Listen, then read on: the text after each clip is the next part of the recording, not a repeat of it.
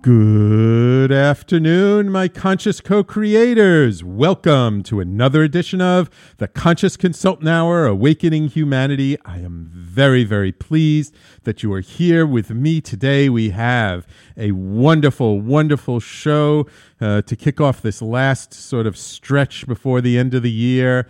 I hope you all had a wonderful Thanksgiving holiday. I had a really fun one. I'm glad to be back with you this week.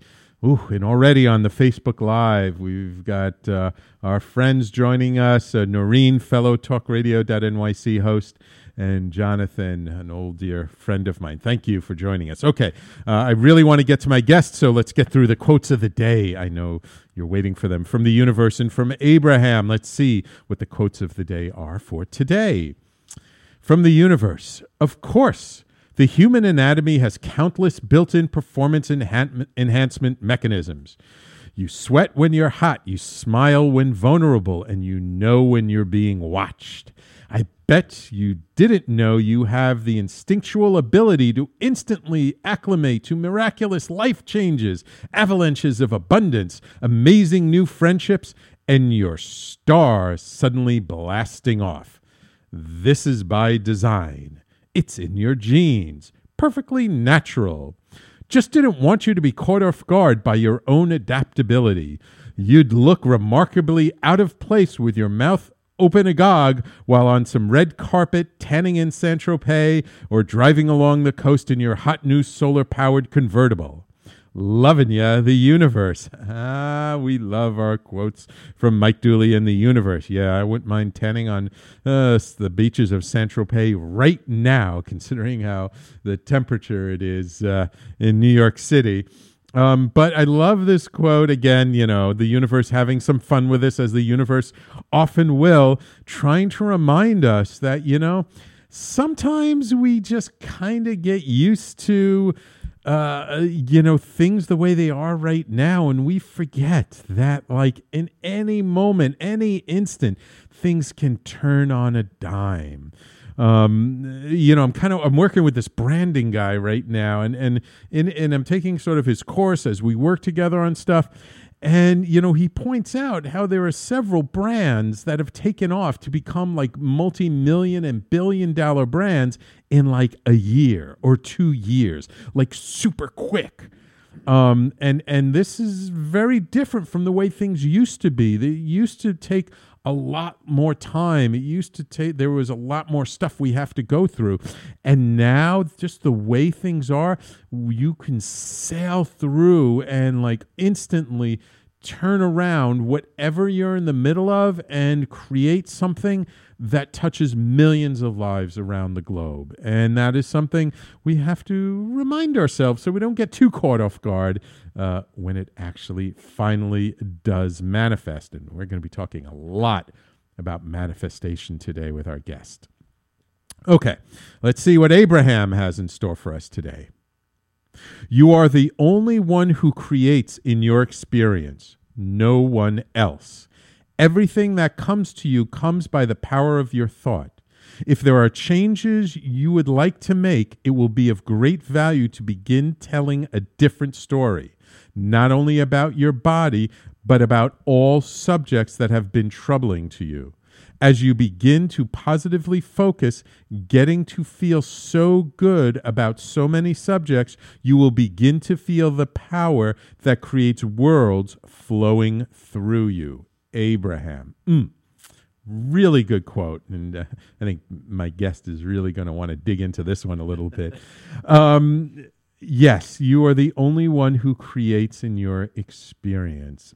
And this also reminds me, a dear friend of mine and fellow former guest on the show, Valerie Shepard, she puts out these videos every Wednesday called her Hump Day videos. And this week she talked about personal responsibility. And she was talking about it kind of in relation to sort of the holidays and not having people trigger you, and sort of keeping in mind that we are 100% responsible for how we show up in the world. And that this quote is sort of the same thing. Like, we are 100% responsible for what gets created in our experience. And we are responsible in terms of the energy we bring to it, the decisions we make, the thoughts we think, our focus, what we are choosing to put our attention to, and what we are choosing to really allow into our energy field in any given moment. And that by the power of our thought, we can change any aspect in our life. Now, lots of times things come into our lives are not necessarily what we think we would consciously choose, but it is all here to serve us in some way. Now, we don't have to keep it in our experience, but in order to sort of change our experience, we need to start telling a different story to ourselves and to anyone who will listen. And this is really is one of the key things that Abraham teaches in the body of work about law of attraction. Is it's really all about the story we tell, mostly to ourselves. Because if we tell a different story to ourselves over and over and over again, we will naturally start to tell that different story to other people. And that story that we tell is what creates our beliefs, is what creates our feelings, our emotions, our energy around any particular subject. So, hey, you want to feel better about how you look physically, you want to feel different about your career, your income, your business, your relationships, the world around you, start telling a different story. It's really amazing how so many people just are so caught up in the negativity of the world and the difficulties in the world. But there is so much beauty and so much grace and so much goodness in this world if we would just focus on it, look at it, and see it. The world is not as dark as it is portrayed in the media. It is not. If the world was really, truly that dark, we would have killed each other long ago. It's just that's what they focus on because they believe that's what it takes to sell newspapers, to sell advertising, to get people keep watching and everything else. Tell a different story. Pay attention to the uplifting and wonderful things that are happening around the world. And there are tons of them. So, 2 wonderful, amazing, heartfelt quotes from the universe and from Abraham. Hope you enjoyed them. I know I did. And before I introduce Mitch, we got some more loyal listeners. My dear friend Anna, thank you for tuning in. Abigail, great to see you. Fred, my dear friend and a wonderful astrologer, Fred. Good to see you. We got to get you in studio one of these days soon. Okay, so it is my pleasure now to welcome Mitch Horowitz to the show. Mitch is a writer in residence at the New York Public Library, a lecturer in residence at the University of Philosophical Research in Los Angeles, and the Penn Award-winning author of books including Occult America, One Simple Idea, How Positive Thinking Reshaped Modern Life, Mind as Builder, and his newest book, The Miracle Club, How Thoughts Become Reality. Mitch has written on everything from the war on witches to the secret life of Ronald Reagan for such publications as the New York Times, the Wall Street Journal, the Washington Post, Salon, Time.com, and Politico. And it is my pleasure to welcome him to the Conscious Consultant Hour. Welcome to the show, Mitch. Thank you. Glad to be here. Glad you're here. Let me just get that mic a little closer. Of course. So you write about rather interesting subjects, yes. Shall we say. How did that all get started? I mean, were you like into this stuff as a kid, or was like something happened to you that kind of like made you like shake your head and go, what the hell is going on around here? I got interested in it as a kid. I grew up in the great borough of Queens here in New York City in the 1970s. All right. Queens is where it all happens. And I have these indelible memories of my sister bringing home the paperbacks of Carlos Castaneda when I was very young. The Teachings of Don Juan. Yeah, and I started reading Carlos, and I just fell in love with him. I fell in love with ideas like astrology and Bigfoot and flying saucers and superstitions and myths. And I wanted to know, where did all this stuff come from? So I never stopped asking. And I'm very fortunate that I got to continue asking those questions into adulthood. Wonderful, wonderful. What was your first book that you wrote that got published? That was Occult America, which came out in 2009. And what does Occult America deal with? It's a history of supernatural religious movements in America, and it's really about all my heroes, great American mystical figures like Edgar Cayce and Manly P. Hall and Paul Foster Case. And I felt these people led lives that were so much richer and just filled with drama and ideas than the ways that they're usually depicted, or when they get depicted at all. These figures are rarely written about in mainstream American letters, and I thought that needed fixing, because these people led lives that deserve defending, and I wanted to write their history in a way that really took full measure of their values, their activities, their successes, their failures. One has to love these people like adults, not like children. Right. They were filled with flaws, and they were filled with greatness. Human beings, right? And their humanity almost is what makes them such interesting characters. Exactly. Because even though they were deep, sort of spiritually oriented people, they still, like the rest of us, had their own shtick, shall we say. Yes, they suffered, they failed, they were frustrating, and they were wonderful. Yeah. It amazes me now. It seems like there are so many figures that were sort of influential in their own right, but not necessarily very well known, that are now, people are like writing books about them, and they're starting to become more well known. Like a couple of weeks ago, I had a gentleman on who wrote a book about John Fetzer, who I had no idea who this guy was, but apparently was pretty influential in the New Age, the very, very beginnings of the New Age movement. Yes. So we just have a couple of minutes before break. So tell me, out of all your heroes, who is the one that you adore the most, or who you just inspires you the most? Without question, Neville Goddard, who I have tattooed on my left forearm. Yeah. Neville was a great mystic who lived and worked in the U.S. until his death in 1972.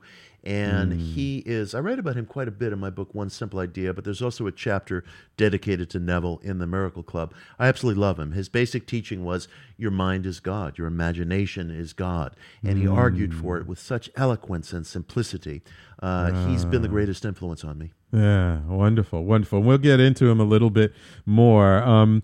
You mentioned like the Castaneda books in the beginning, and there was one term. One of the things that I loved most about the Castaneda books is it was the first time I had heard the term non-ordinary states of reality. Yes. And that to me that's interesting. There's a non-ordinary state of reality. Yes. And there are actually many states of reality, aren't there? Yes. Carlos, sorry. Go ahead. Carlos will always be a mystery to us. We'll never fully understand his background, his historicism, the controversies will never go away. But he grasped something that was true, and he wrote and spoke about it in terms that were so original and yet so simple. So you could hear a phrase like non-ordinary reality. Right. It stays with you the rest of your life. You'd never heard anybody put it quite that way up till that point. That was his genius. Yeah. I actually, I work with a shaman out of California who comes from Peru, and I asked him once about Castaneda, and he says he actually knows his family. Oh, is that right? Yeah, and he said that it is true, because one of the things I heard was that the different characters in his book, that they're actually a conglomeration of people. Yes, that makes sense. That there were three main teachers that he had, and they combined them all together to make Don Juan. That makes complete sense. So it was interesting just to I actually finally got a personal connection to find out. Anyway, okay, we're going to take our first break, and when we come back, let's talk about the Miracle Club and what it's all about, and why people should be interested in it, okay? All right, so everybody please stay tuned. You're listening to the Conscious Consultant Hour, Awakening Humanity. We do this every Thursday, 12 noon to 1 p.m. Eastern Time on talkradio.nyc and here on Facebook. Thank you, Fred. Good to see you. Daniel Gutierrez, who's just here in New York City, just saw him speaking at Carnegie Hall. Thank you for joining us today. Zubdaya and Franklin, thank you for joining us on Facebook Live, and we will be right back after these messages.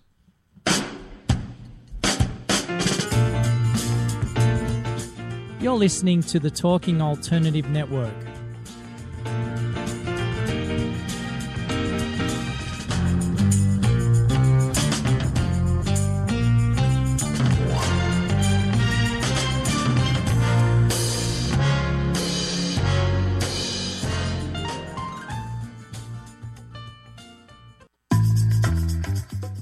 Did you know you've been playing poker your whole life, even if you've never played a hand of cards? Hi, I'm Ellen Lakend, author of Poker Woman and host of the new show, Poker Divas. On the show, I talk about how poker strategy helps you win in business, life, and love. Tune in live every Thursday, 1 p.m. to 2 p.m. Eastern Standard Time on talkradio.nyc. You're listening to the Talking Alternative Network. Are you stuck in a rut? Negative thoughts, feelings, and conversations got you down? Hi, I'm Noreen Sumter, the Potentiator. Tune in every Tuesday at 9 to 10 p.m. Eastern Time and listen for new ideas on my show, Beyond Potential, Live Life Your Way, on talkradio.nyc. Who do you want to connect with? Are you an entrepreneur or intrapreneur looking to build your following? Welcome to our show. Follow Me Friday with Joan and Priya. Tune in every Friday at noon Eastern on talkradio.nyc. We're your digital connectors. Woo woo!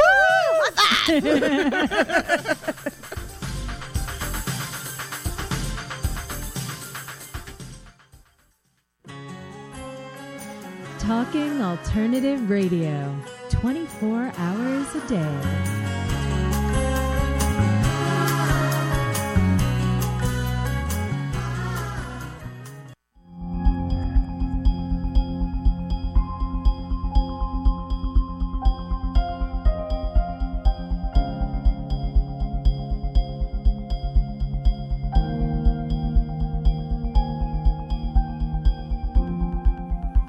And welcome back to the Conscious Consultant Hour, Awakening Humanity. We're speaking with Mitch Horowitz today, author of the book, The Miracle Club. And just to remind everybody on Facebook, if you have any questions from Mitch or myself, or you just have a comment or something, please just type it into the comment section of the video. I promise we'll get to it and share it. So, Mitch, The Miracle Club, interesting title. Where did that come from? You know, it's interesting. In a way, it came from a group that met right here in your neighborhood where we're recording the show right now.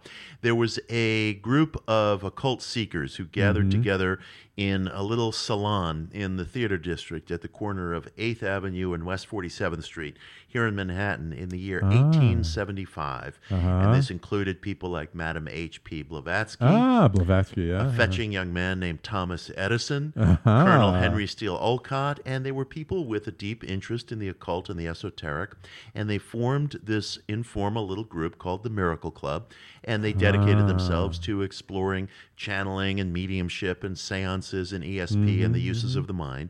They stayed together only a short period of time, but they formed the nucleus of a much larger group, of course, the Theosophical Society, which launched the whole revolution in alternative spirituality. Those are the ones whose shoulders we really stand on. Wow, that's so funny. They were on the west side here, because I always thought they met on the east side, because the Theosophical Society, the Quest Bookstore and the Theosophical Society is over on East 53rd Street. That opened in the 1950s, but the original cluster of folk were here on the west side. The building is still there. Right. And I really love that informal group that they had formed back at that time. There was no membership requirement, no dogma, no doctrine, other than to just want to ask the question, what is out there? So I titled the book in homage to them, but also wanting to resurrect that spirit of pure inquiry, just asking ourselves without any dogma, without any requirements or secret handshakes, what is out there? That's what I loved about them. Okay, beautiful, beautiful. And so what is the book about? The book is about thought causation. The book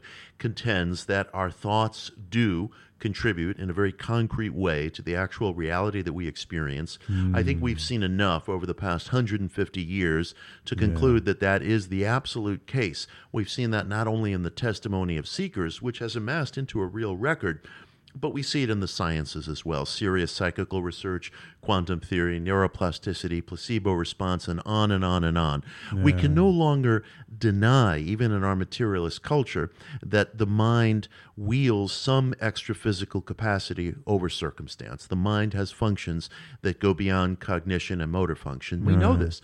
So the question is how to experiment with it in our lives. So what do you say to like the skeptics who say, well, if it works, how come it doesn't work all the time? Or how come come it doesn't work for me? Yes, that's a wonderful, wonderful question. And the truth is nothing works all the time. SSRIs don't work all the time. All kinds of things that we do and measurements that we take don't work all the time. That doesn't mean that they're not occurring. And believe me, I would say to the skeptic that someone who has been a seeker within esoteric realms for decades, I ask myself the same question, and that's part of what I wrestle with in the book. We live under a complex of laws and forces, and if somebody experiences an extraordinary episode of healing, for example, that occurred.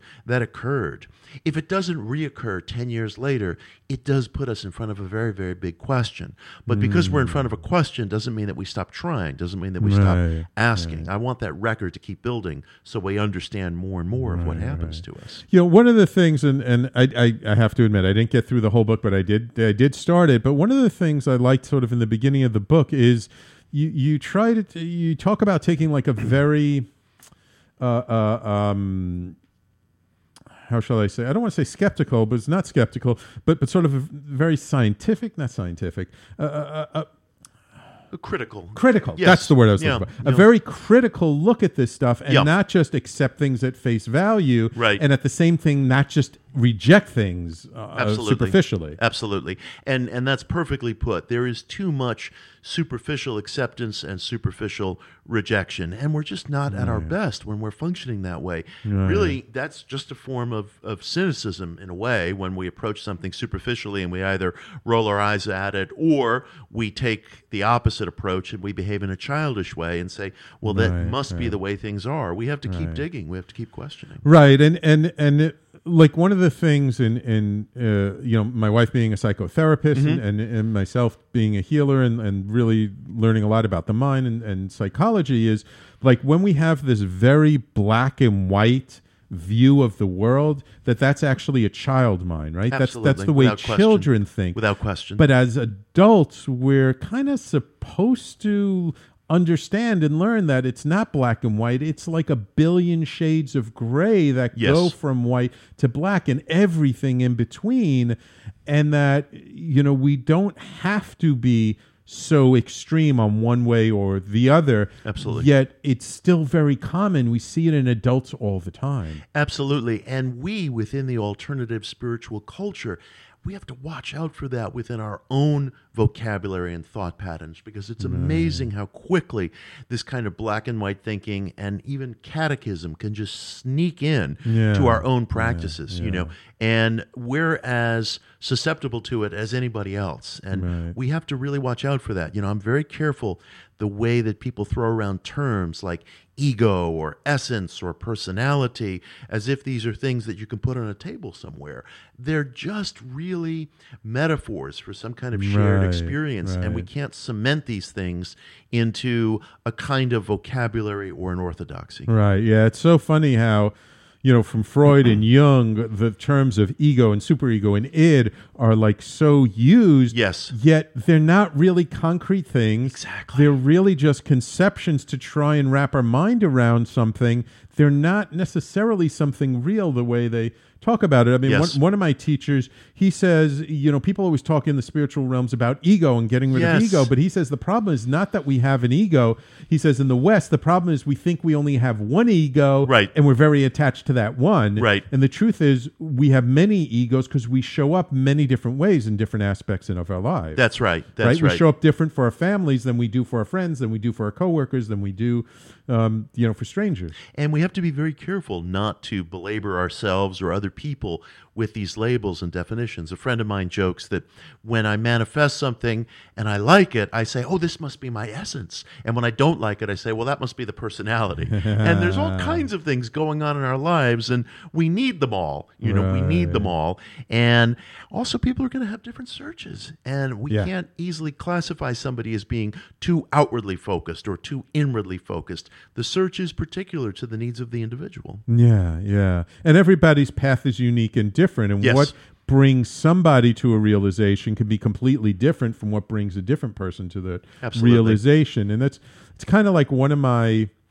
pet peeves about like the personal development industry is like somebody achieves some success and they did it a certain way, and then they think, well, if you just follow my blueprint, you just Yes. follow the way I did it, it'll work for you. And it may work for some people, but the truth is, they had very unique experiences. What worked for them may not work for people who follow him. Absolutely. For example, lately I've been working with sigil magic, where you're supposed to draw an abstract symbol, and that's supposed to be a stand-in for what it is you desire, and then you meditate on this during some kind of exhilarating experience, either sexual or meditative. Now, I respect the people who pioneered sigil magic, and as a practice, I bow my head to it. It has never worked for me, and I've been in touch with a lot of people online, and they've had similar experiences, and we ponder this and we talk about this. It doesn't mean that the practitioners of sigil magic are wrong, but that particular approach hasn't been for me. We must leave room for that in our search as a community. Yeah, I had a guest one time on my show who's an amazing spiritual teacher by the name of Almeen. I think she's up in Canada, but she does a lot of sigils in her work, and they can be very powerful, but to me, she's a very special being. I mean, she's way out there. Yes. But she must have something special to be able to sort of bring in the work that she brings in. Yes.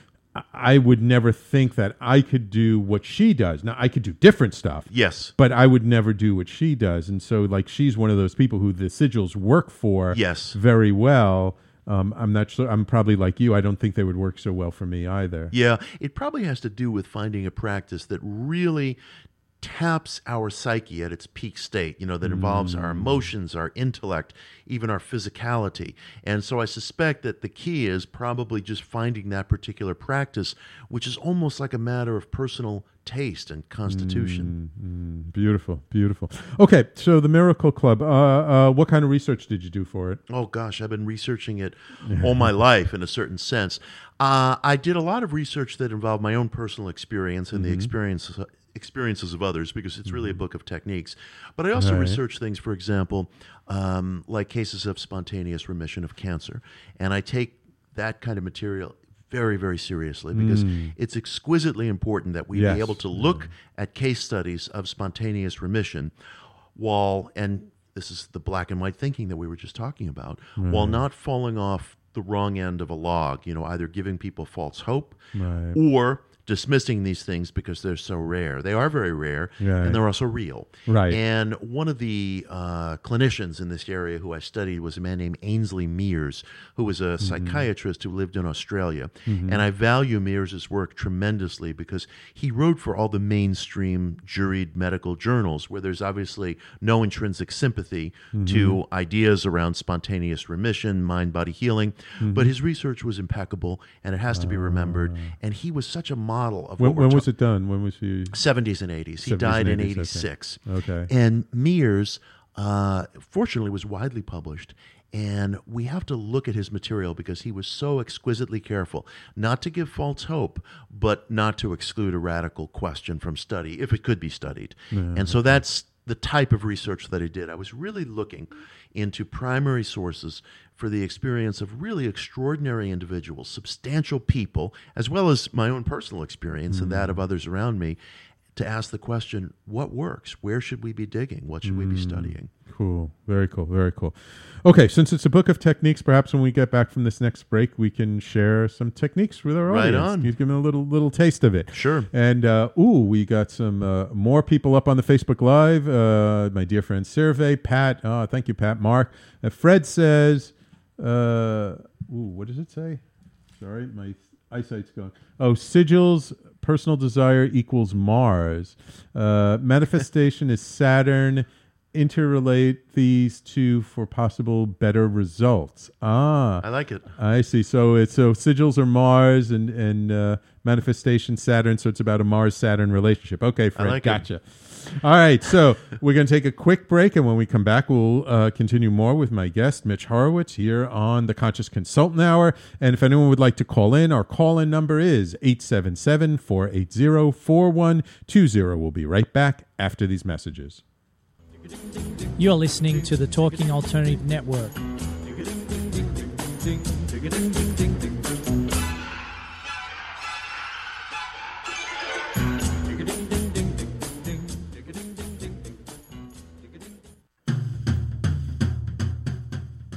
Do you like comic books and movies?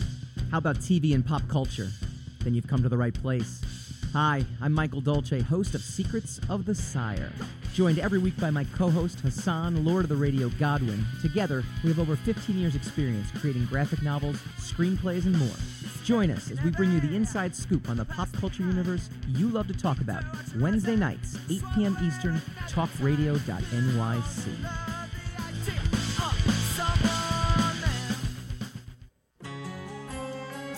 Talking Alternative Radio, 24 hours a day.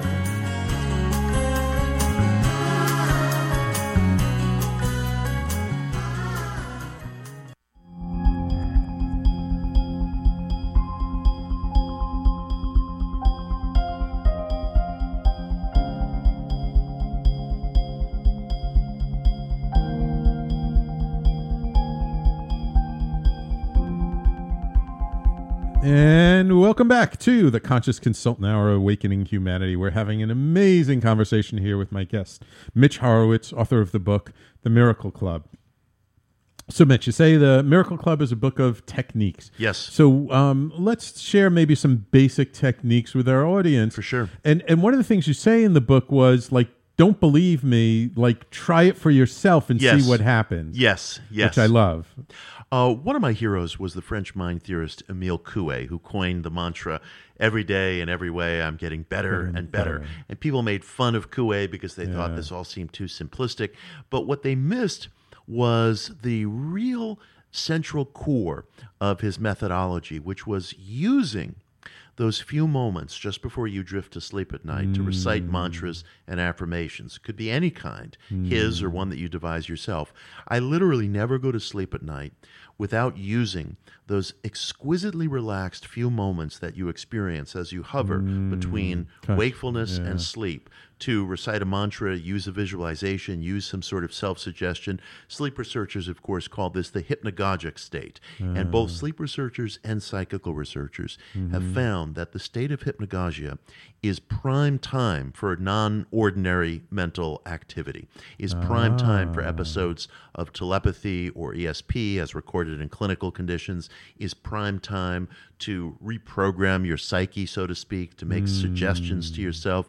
The reason for this may be that our rational defenses are down. It's a hallucinatory kind of time, almost like life becomes a Salvador Dali painting, and yet you retain control over your cognition, your awareness, and you can still direct yourself in your mind towards certain goals. I literally never go to sleep at night without using those few moments, that hypnagogic state, that in-between time for mantras and visualizations. And you go through a similar state, which is called hypnopompia, when you awaken in the morning. Use those 2 times of day. They're completely natural, and it's effortless. It's a gift that we're given. It's a gift to our psyche, and we should use it every day. Oh, wonderful, wonderful. Yeah, I always tell people, you know, the last 20 minutes before you go, what you think about the last 20 minutes before you go to bed and the first 20 minutes when you wake up in the morning kind of set the emotional tone and how we feel throughout the day. So, like, you know, start your day with gratitude and end your day with like a success log of all the successes. Absolutely. So now even like not even the last 20 minutes, but when you're in bed just about to fall asleep,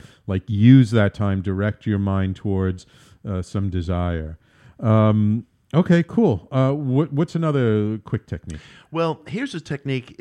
I could say it quickly, but it's a lifetime of study. Okay. I always tell people, if you take one thing from my work, take this. Nothing heightens the powers of the psyche more than possessing one passionately felt aim, something that you hold with total sincerity and total obsessiveness. And people avoid this because sometimes when you peel back the layers of the onion, you might find your aim is something that actually makes you profoundly uncomfortable. People who think they're spiritual sometimes really do want money and material things. And I want people to be unembarrassed about that. This is private. It's your aim. And you'll never really be able to tap the energies and the powers that come from enthusiasm and exuberance and passion unless you're starkly honest with yourself. And this is something that people can do after the show. You know, if they have a time that they can sit down in private, get the pencil and paper and start to sit down and be honest with yourself, because we mislead ourselves all the time about what our aims or our central aim is, because we don't want to claim things that we feel make us potentially look bad in the eyes of our peers or our perceptions of ourselves. But this is private, and it's the doorway to everything else. You'll never tap the energies of the psyche unless you're starkly honest about what you're passionate about. It can change everything. Right. And you said like just one clear goal, right? Not to divide those energies into like a million different things. That's right. But just one thing, focus on that, and when that happens, then go on to the next one. I tell you, life makes a tough but a very tantalizing bargain with us, and it's this. You will get whatever you want or something very close to it as long as you're absolutely singly focused on one thing. If you look at the lives of people you admire, heroes, whether it be Helen Keller or Winston Churchill or Nelson Mandela or Steve Jobs, they lived for one thing. They lived for one thing. And they were points of gravity almost to everyone else around them because of the strength of that one passionate aim that they have. It can change everything. Yeah, beautiful. So I watched one of your videos, and you talked in a very tantalizing kind of for a while about the difference between my will be done versus thy will be done. And I wanted to bring it up because it kind of relates to what you were just saying. Yeah. In that sometimes we feel like, oh, well, we're imperfect, I'm flawed, like, do I deserve this? Or it's like, if I have this desire, is it coming from the right place? Versus thy will be done, giving things up to spirit, to God, and just saying, whatever you want for my life, that's what I want. And I just wanted to kind of bring in your view of that, because I thought you had a very interesting take. It's a very heavy question, and it's one that I've wrestled with as a seeker for many years. Most religion cultivates within us a perspective of thy will be done, release to the higher. Right. And I have to be frank with you and your listeners. Speaking as a Western seeker and somebody who's been on the path for some years, the place I have personally come to, and I can only speak for myself, is that thy will be done was not a valid perspective for me. It was not a perspective that felt natural to my psyche, my energies, my sense of self, my sense of existence.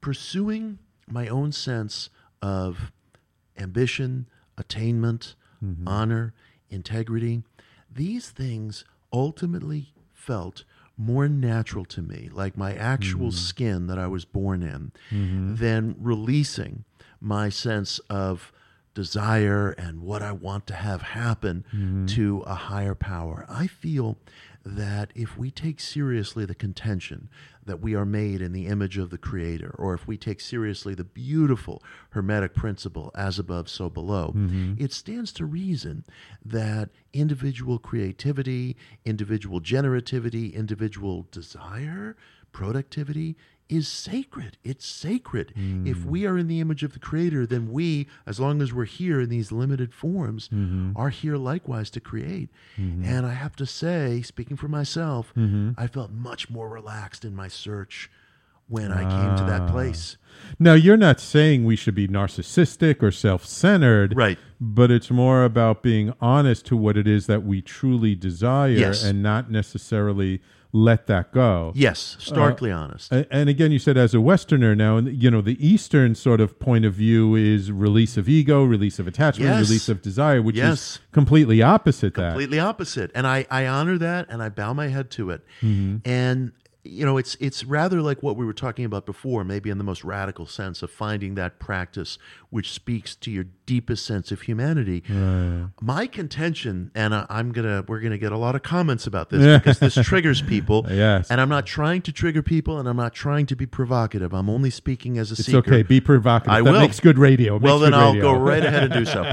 I don't believe that the Western seeker can ever feel happy and satisfied until he or she really comes to terms with a sense of personal attainment, productivity, ambition, and is willing to embrace and own that in a really radical sense. That doesn't mean that I don't have responsibilities to other people, and that doesn't mean that I don't owe something to the transcendent. The most beautiful word on this, I think, was said by Christ: render unto Caesar what is Caesar's, what is God, what is God's. It's all one whole. And yes, I do owe something to other people. I owe them nonviolence in the sense of not violating their own capacity to pursue their highest sense of self. But I believe that if the Western seeker, the Western spiritual searcher, is not moving progressively in the direction of some sense of attainment, he or she will never be happy. Very interesting. Very interesting. I wonder if there is not some middle ground between the two of my will be done and thy will be done. Yes. I think I'm searching for that middle ground. I'm searching for that middle ground. And I may have a somewhat different point of view in future years. But I felt pulled between these ideas, and the idea that fit me and that I felt right in was, frankly, my will be done, which doesn't mean narcissism and which doesn't mean hedonism. So I think I'm probably trying to find that middle stream in a certain sense, because I certainly feel that I owe things to other people. Right. So it's more of like a sense of self-actualization. Yes. But in service to higher principles. Well, I think I bow to higher principles. I bow to higher principles. I do believe that we're all connected, and I can't do harm to another person without it being done to me, sometimes in that same instant. But I also do really honor the drive and the desires of the individual as something sacred. Beautiful, beautiful. We just got a couple of minutes, but I did want to touch upon one of your heroes, Neville. Yes. Neville Goddard. My man. Why does he appeal to you so much? I think Neville really embodied a great deal of what I'm talking about, although that captures only one aspect of his teaching. Neville was born on the island of Barbados and journeyed here to New York City to study theater when he was only 17 years old. That was in 1922. Wow. And he entered into an unexpected career as a teacher, writer, speaker of metaphysics. And as I was saying at the top of the show, his basic teaching was your mind is God, the human imagination is God. Now, Neville ultimately felt that desire attainment was really only a tool that would eventually expose us to our own divinity. You would come to realize your own Christ-like nature through the means of desire fulfillment. But at the same time, Neville really did believe that desires are God speaking to you, that your desires are sacred. They are not only God-given, but your imagination itself is the creative force that we refer to as God. And I just loved him because his was a philosophy of bringing sacredness to the human drive, to the human wish. And he's been the single greatest influence on me. Cool. Very interesting. Very interesting. Yeah, there was one thing you said that he said that I loved also was like, can't we just leave people alone? Oh, that was Vernon Howard, actually. Oh, Vernon. Oh, another hero of mine. Excuse me. And there's so much in that. There's so much in that. Vernon was a spiritual teacher who spent much of his life in the American West. He died in 1992. And one night he sort of erupted, as he sometimes would, at a room full of students saying, what I'm really trying to say is, can't you all just leave people alone? And he would say these simple things, and yet there was layer after layer in that. Think of the possibilities if we could just leave one another alone, not try to shove one another around, tell one another what to do. Right, exactly. Beautiful, beautiful. Okay, it's time for us to take our last break of the show. When we come back, I don't know, let's talk about what's next for Mitch Horowitz and see what flows. And of course, if anybody here has any questions, I see William joined us on the Facebook Live, and Lay and Lynn. What did he say? I wake up and say, thank you, thank you, thank you. Good way, a good mantra to start our day with. Thank you, thank you, thank you. Gratitude. All right. And of course, if you have any questions, post it on the Facebook Live. Call in 877-480-4120. We'll be right back after these messages. You're listening to the Talking Alternative Network.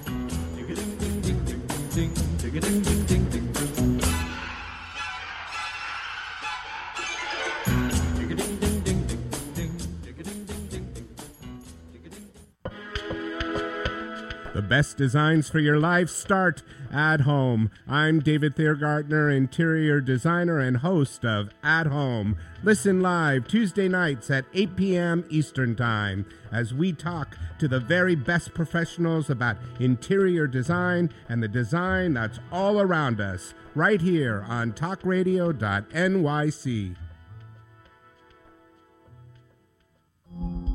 Are you a conscious co-creator? Are you on a quest to raise your vibration and your consciousness? I'm Sam Leibowitz, your conscious consultant, and on my show, The Conscious Consultant Hour, Awakening Humanity, we will touch upon all these topics and more. Listen live at our new time on Thursdays at 12 noon Eastern Time. That's The Conscious Consultant Hour, Awakening Humanity, Thursdays 12 noon on talkradio.nyc.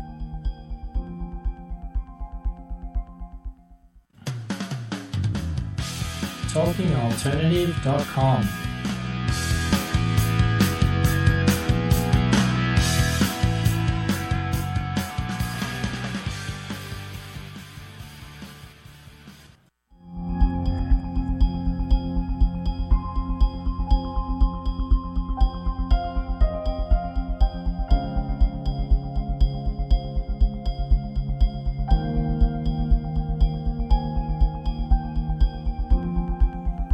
And welcome back to the Conscious Consultant Hour, Awakening Humanity. We've been speaking this hour with author Mitch Horowitz, author of the book The Miracle Club. So, Mitch, I have to ask you, because you're such a fun, unique individual. There are very few sort of spiritual, mystical people that I've had on my show who have as many tattoos as you have. So I was wondering if you could tell if there are any like really juicy stories around any of the tattoos that you have. Oh, well, let's see. My first one right here is, I don't know if people can see it, is Buddy Holly.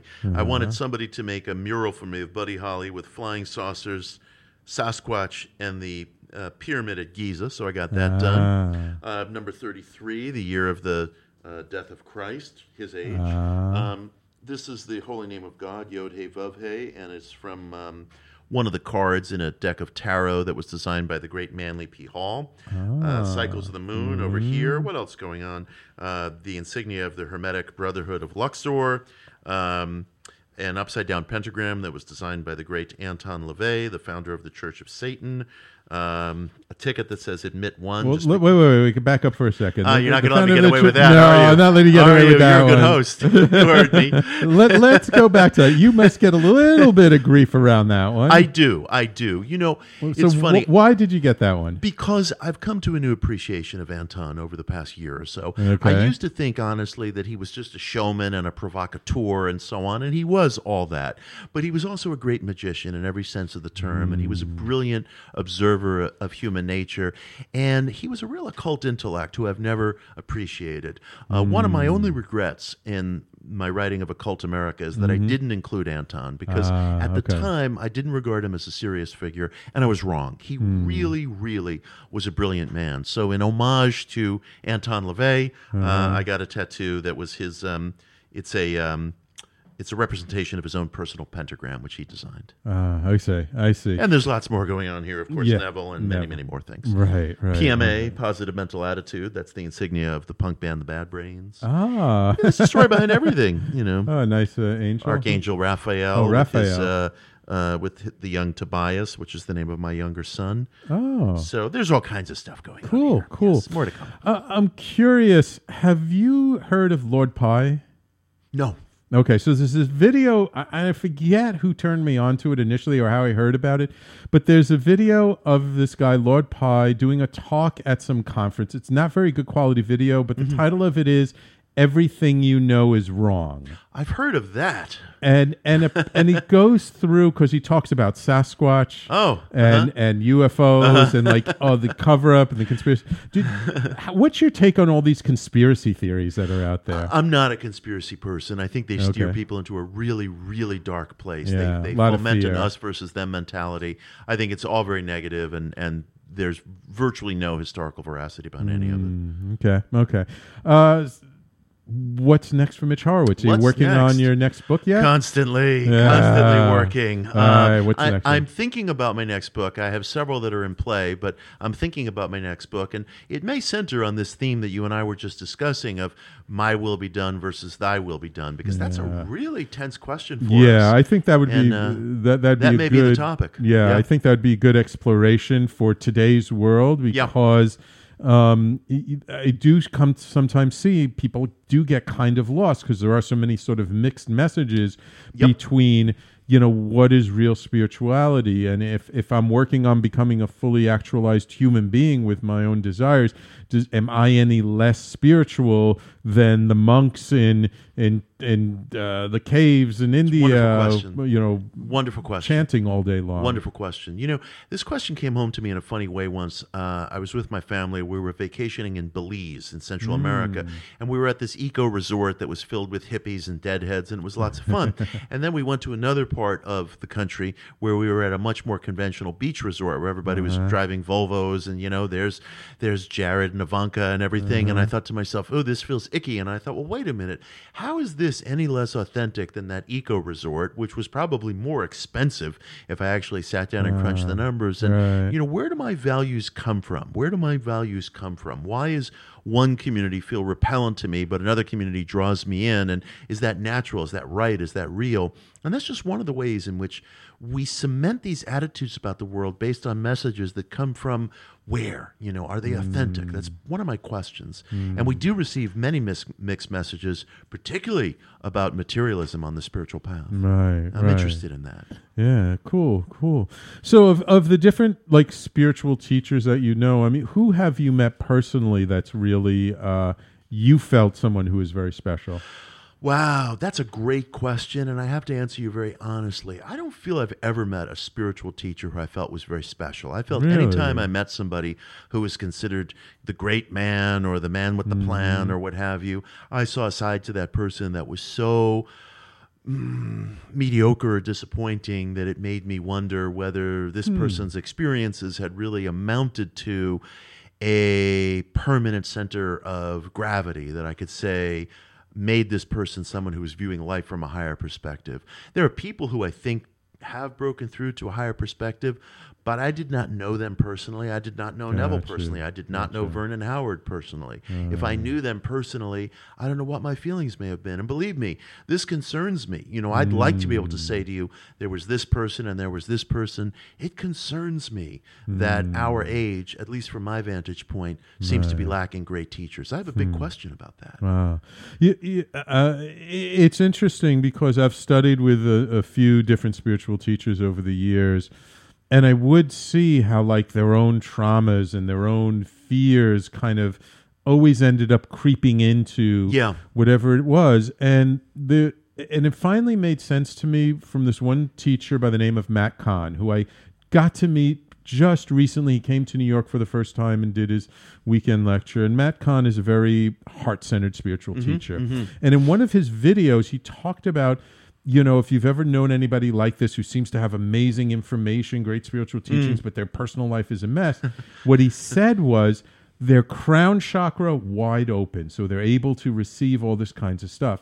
But their heart chakra not as open as their crown chakra, so they weren't able to really live what they necessarily were receiving. How interesting. And just when I heard this in his video, it's all of a sudden, the light bulb went on. Said, aha, yes, it makes I know exactly what he means. It makes so much sense now. Now when I can look at people, I can see, I get it. Their crown chakra is way open, their heart chakra not as much. That makes a great deal of sense. In fact, that, in a certain sense, is a metaphor for the New Age culture in a way. And I use New Age in a positive way. I apply that term to myself. But, our crown chakra is open, our heart chakra not so much, which I think is why, frankly, you'll see different religious movements that are much more effective than the New Age movement is, at technology, at maintaining records, at getting things done. I think we need a bit of a heart opening. Yeah.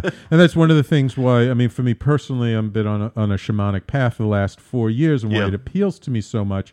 because it's about heart, mind, Yes. body, and spirit, Yes. and all the four aspects and how they're all important.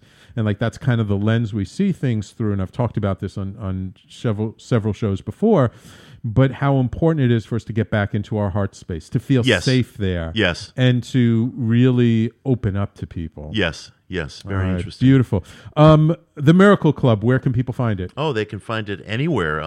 Barnes & Noble, Amazon, local booksellers, anywhere you buy books.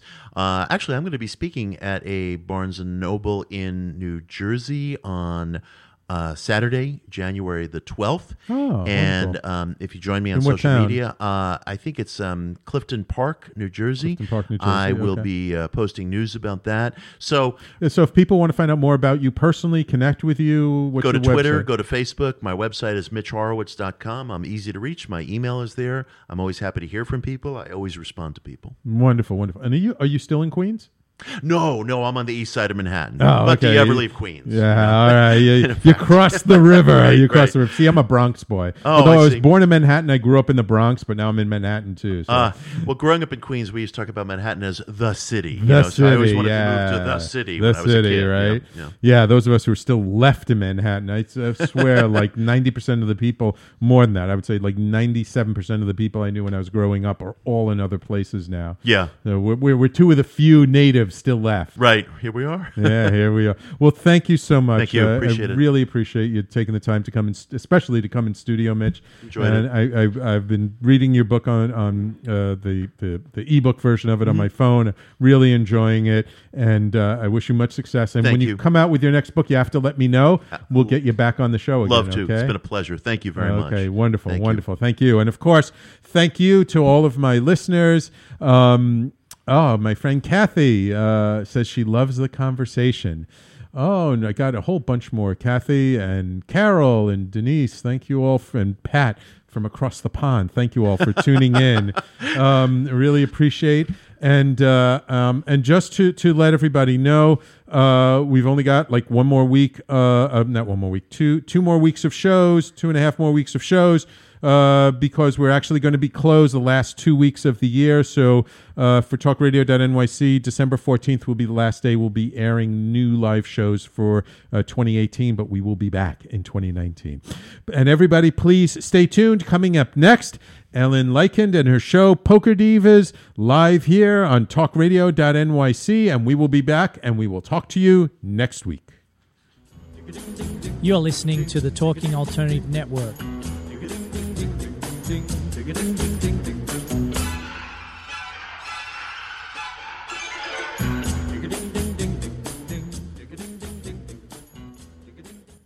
You're listening to the Talking Alternative Network. Are you stuck in a rut? Negative thoughts, feelings, and conversations got you down? Hi, I'm Noreen Sumter, the Potentiator. Tune in every Tuesday at 9 to 10 p.m. Eastern Time and listen for new ideas on my show, Beyond Potential, Live Life Your Way, on talkradio.nyc. Hey, all you crazy listeners. Looking to boost your business? Why not advertise on Talking Alternative with very reasonable rates? Interested? Simply email at info@talkingalternative.com. Do you like comic books and movies? How about TV and pop culture? Then you've come to the right place. Hi, I'm Michael Dolce, host of Secrets of the Sire. Joined every week by my co-host Hassan, Lord of the Radio Godwin. Together, we have over 15 years' experience creating graphic novels, screenplays, and more. Join us as we bring you the inside scoop on the pop culture universe you love to talk about. Wednesday nights, 8 p.m. Eastern, talkradio.nyc.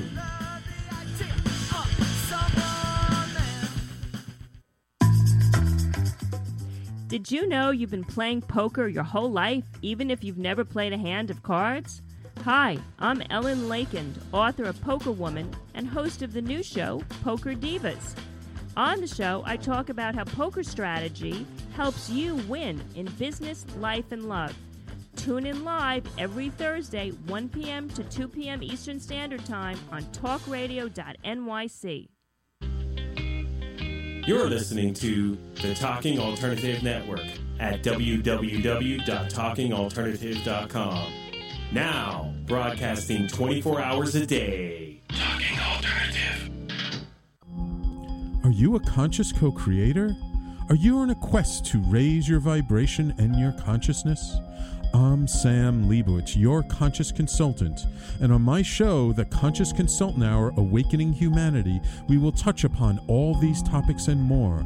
Listen live at our new time on Thursdays at 12 noon Eastern Time. That's The Conscious Consultant Hour, Awakening Humanity, Thursdays 12 noon on talkradio.nyc.